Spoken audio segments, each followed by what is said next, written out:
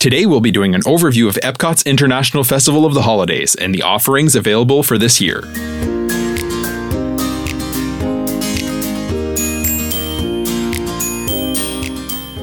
Hello and welcome to the Let's Go to Disney podcast. I'm your host Oliver. Today is Monday, December 4th, and you're listening to episode 13, Overview of EPCOT's International Festival of the Holidays. Before we get into today's main topic, here's what's going on in the parks right now. On November 30th, the Hatbox Ghost finally materialized in the Haunted Mansion at the Magic Kingdom. Disney had previously announced that he would be arriving in late November, and when he had still not been added when we arrived in Disney on November 25th, I knew there was a good chance we'd be there for his arrival, and sure enough, we were. We hopped to Magic Kingdom on the 30th and saw the Hatbox Ghost to the left of the Endless Hallway. Wait times were high on the 30th and the days after. A couple of significant things are happening at EPCOT this week. Starting December 5th, Luminous, The Story of Us, will replace EPCOT Forever as the nighttime spectacular at EPCOT. EPCOT Forever had been the placeholder since Harmonious had its last show in April, and Luminous will have its first show this week. World Celebration Gardens and the Walt the Dreamer statue will open to guests officially on December 5th in celebration of Walt's birthday. Not all of the walls are coming down, but this is progress. The statue depicts Walt later in life when he was dreaming up Epcot, and this area is named Dreamer's Point. A new restaurant just opened in Disney Springs today, December 4th. Eat by Chef Maneet Shahan is the only Indian-inspired cuisine in Disney Springs, and it will be a welcome addition. I can't wait to try the food there. Having said that, let's get into today's main topic. In today's show, we'll be covering the offerings at this year's International Festival of the Holidays at Epcot, and what you can expect if you're going this year, or if you're planning a trip next year. The festival offerings year over year are similar enough that this should give you a good idea as to what you may want to prioritize and experience during the festival. Lucy and I literally just came back from Disney World late last night. Our connecting flight home was actually delayed by over 11 hours, so we didn't get in until very, very late last night.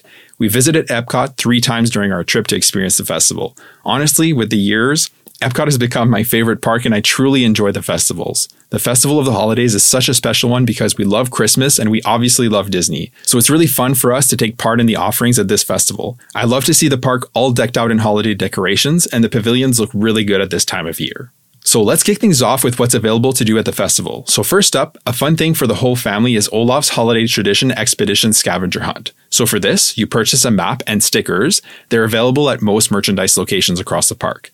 The map includes all of the traditions that Olaf has found in each pavilion. You match the stickers and add them to your map.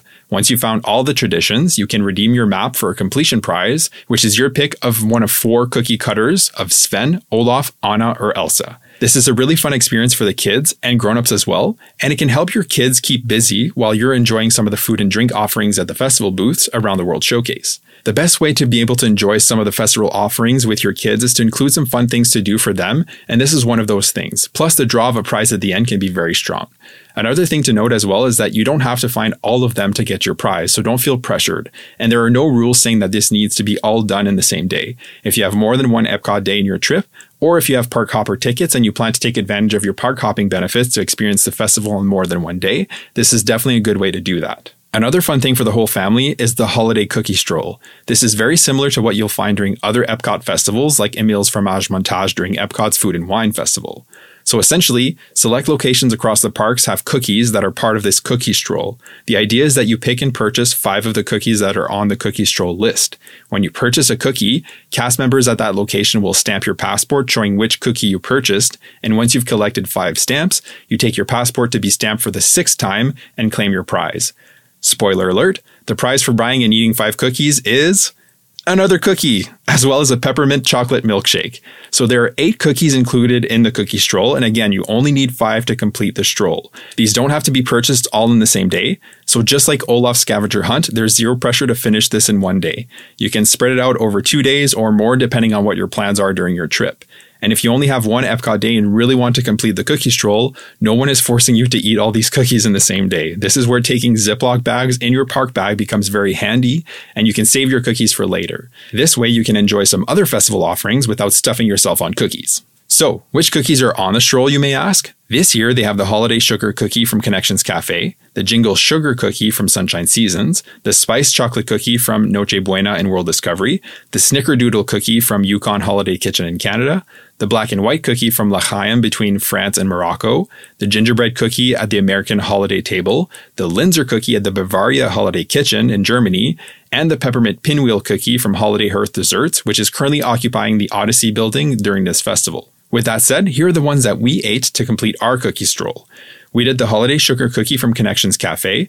This was a pretty standard sugar cookie. It was good, nothing wrong with it, but really nothing very special about it either. We also did the Snickerdoodle cookie from Yukon Holiday Kitchen in Canada. This was probably the largest cookie we tried. It was good, we enjoyed it. It has bits of Snickers and chocolate drizzle on top. We also had the peppermint pinwheel cookie from Holiday Hearth Desserts. This was a sugar cookie base with a very, very subtle peppermint taste. It's a visually cute cookie, but the taste was just okay. This was probably our least favorite of the bunch. The last two were the best ones that we tried. So runner-up was the spiced chocolate cookie from the Noche Buena Cucina in World Discovery. This was a very tasty chocolate cookie, but we couldn't really taste the spice, and I think it's meant to be in the frosting on top, but we really couldn't make it out. Having said that, it was still delicious. And the hands down best cookie we had was the Linzer cookie from Bavaria Holiday Kitchen. This was 2 wonderfully soft cookies with a jam in the middle, and it was so good. I could have eaten a few of these for sure. We redeemed our cookie stroll passport at Holiday Sweets and Treats near Canada in the entrance to the World Showcase. The prize, like I said, was another cookie. This was shaped like the star character from the new Wish movie. It was a sugar cookie with yellow frosting. The cookie was just okay, but the peppermint chocolate shake was really good. This was really thick. We ate ours with a spoon and it tasted more like chocolate soft serve than anything else. It was served in a commemorative cup. We washed it out and kept it. We like to collect these from the festivals and we have them displayed at the house. We really enjoy these food strolls around the World Showcase. It's a fun thing to do with the whole family. And again, if you share the cookies, you can eat more of them in one day and still enjoy some of the other offerings. So it's a win-win in my opinion. In terms of entertainment, there's a lot going on around EPCOT during this festival as well. So in the World Showcase Plaza between Mexico and Canada, Joyful, a celebration of the season, holds a few shows throughout the day. For example, showtimes today are 1:15, 2:20, 3:25, and 4:30. This ensemble sings gospel and blues with songs about Christmas and Kwanzaa. They're a really talented group and it's definitely worth a stop to hear them sing during the festival. We caught one of their shows during one of our EPCOT days and yeah, it was really good. The crowd was loving it, they sounded great, definitely worth your time. Other entertainment you'll find in the World Showcase is storytellers in the pavilions. They have various presentations, shows, acts that express the holiday traditions celebrated by the diverse cultures represented across the showcase pavilions. These have ongoing presentations and shows throughout the day, and they're definitely worth watching and listening as you are enjoying some of the other offerings around the pavilions. We caught a few of these as we were making our way around the World Showcase, and they are definitely a fun and entertaining addition to the pavilions during this festival. Mexico has Las Posadas celebration, which has storytelling, dance, and the music of Mariachi Cobre. We caught some of the music while we were there, and it was very good as always, very lively and fun. Over in the Norway Pavilion, there's a Santa that Disney describes as a trickster barn Santa. He visits an unsuspecting storyteller named Sigrid. We caught some of this show, and it's definitely humorous and fun to check out. China has the Siju Trio, pardon my pronunciation, which celebrates the Lunar New Year with traditional music played by musicians. They also have a Chinese lion dancer, which Disney describes as a colorful performance that brings good fortune and happiness. We didn't get a chance to see this one, but it definitely sounds interesting. Italy has La Befana, which Disney describes as a kind-hearted witch that visits your sleeping children on the eve of the Epiphany. It sounds terrifying, but it's definitely not. It's fun for the whole family. In Japan, there's the Daruma storyteller that recounts the story of the Daruma doll and the New Year Japanese customs. The Hanukkah storyteller is really entertaining. This performer uses music and narration to describe the festival of the holidays and how it's celebrated around the world. He's very charismatic and entertaining. The Père Noël is in the France Pavilion, and this is also quite the act. He is very fun and tells the story of how French children celebrate Christmas. There was a funny moment when we were there. The Père Noël is pretty thin and maybe not your typical picture of how Santa looks like. But there's this little boy who asked his mom super loud for everyone to hear, "Is that the real Santa?" And everyone laughed. It was pretty charming. In UK, you'll find Father Christmas, who shares holiday traditions from the UK. And finally, in Canada, there's the Canadian Holiday Voyagers, who musically explain the holiday customs from across Canada. Like I said, these are quite entertaining. And if you can take some time out of your EPCOT day when you're making your way around the World Showcase, it's definitely worth checking out. In the America Gardens Theatre at the American Pavilion, there's also the Candlelight Processional. This is a nightly show at 5:15, 7, and 8:30. This is a story of Christmas narrated by a celebrity host, the Voices of Liberty, which is a group of extremely talented singers, a 50-piece orchestra, and a massed choir, as well as herald trumpets. The show is about 45 minutes long. There are dining packages available for priority seating here, and this can be a good idea if you really want to see a certain host, like Neil Patrick Harris, John Stamos, Brendan Fraser, among others. We were supposed to see Simu Liu from Marvel's Shang-Chi, but he had to drop out unexpectedly for health reasons, so we saw Bart Millard instead. He made a joke that when his kids found out that he was replacing Simu Liu, they were disappointed because they really wanted to see him. That got a good laugh from the crowd. Regardless, it was still a really good show. The music with the full orchestra and the massive choir is just really, really good. During the festival, you'll also find a Santa Claus meet and greet in the Odyssey Pavilion. He's got his sleigh and a PhotoPass set up in the dining room there. Times are posted on the My Disney Experience app, and he takes breaks throughout the day. Over in the Land Pavilion, there's a Christmas overlay at Living with the Land, named Living with the Land Glimmering Greenhouses. They do a really good job with the decorating here, and I recommend checking it out when it gets dark out because there's a ton of lights all over the greenhouses, and it's quite pretty once the sun sets. If you don't normally stop at Living with the Land, it's definitely worth it at this time of year. It's pretty much a walk-on all the time, but we saw it with a 45-minute wait one evening, so that should tell you something. Okay, next up, let's talk about the food offerings at the various holiday kitchens around the world showcase. This is by far my favorite part of any Epcot festival, and that's the food. I'm usually pretty good about how I eat most of the year, but when I'm at Disney, that's vacation time, and I definitely allow myself to indulge in all of these yummy eats and snacks. So, let's dive into what's available, what we tried, and what made our best of the fest. From Las Posadas Holiday Kitchen in the Mexico Pavilion, we had the giant tostada de chorizo. This was a giant crispy tostada with chipotle black bean puree, ground chorizo, salsa verde, queso cotija, crema mexicana, and pickled onions. It was amazing. Definitely one of my favorites from the entire festival food booths. Funny story, it was actually really cold earlier last week in Bay Lake, and we were literally wearing jackets and pants, hands freezing, shivering, eating this tostada at those standing tables in the Mexico Pavilion. They also have a tamale de barbacoa here and a dulce de leche churro, as well as seasonal margarita offerings. Next up at the Shanghai Holiday Kitchen, we tried the chicken skewer with creamy peanut sauce. This was actually really good. We quite enjoyed it. We also tried the vegetable spring rolls with citrus sauce. These were good. We like spring rolls, but in terms of originality, they were pretty standard.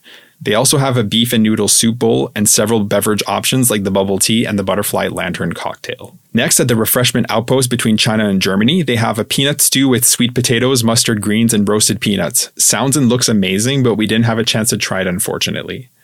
Next up, at the Bavaria Holiday Kitchen in Germany, we stopped for some cheese fondue. This was amazing. Definitely near the top of the list for best of the fest for us. This cheese fondue is in a bread bowl with steamed vegetables, potatoes, and more bread to dip. We ate it all, including the bread bowl itself, and it was amazing. I definitely recommend it. They also have some seasonal beer offerings here. The Tuscany Holiday Kitchen has Montanera, which is pizza dough with pomodoro sauce, parmesan, and fresh basil, as well as a dessert spin on these with cinnamon and sugar.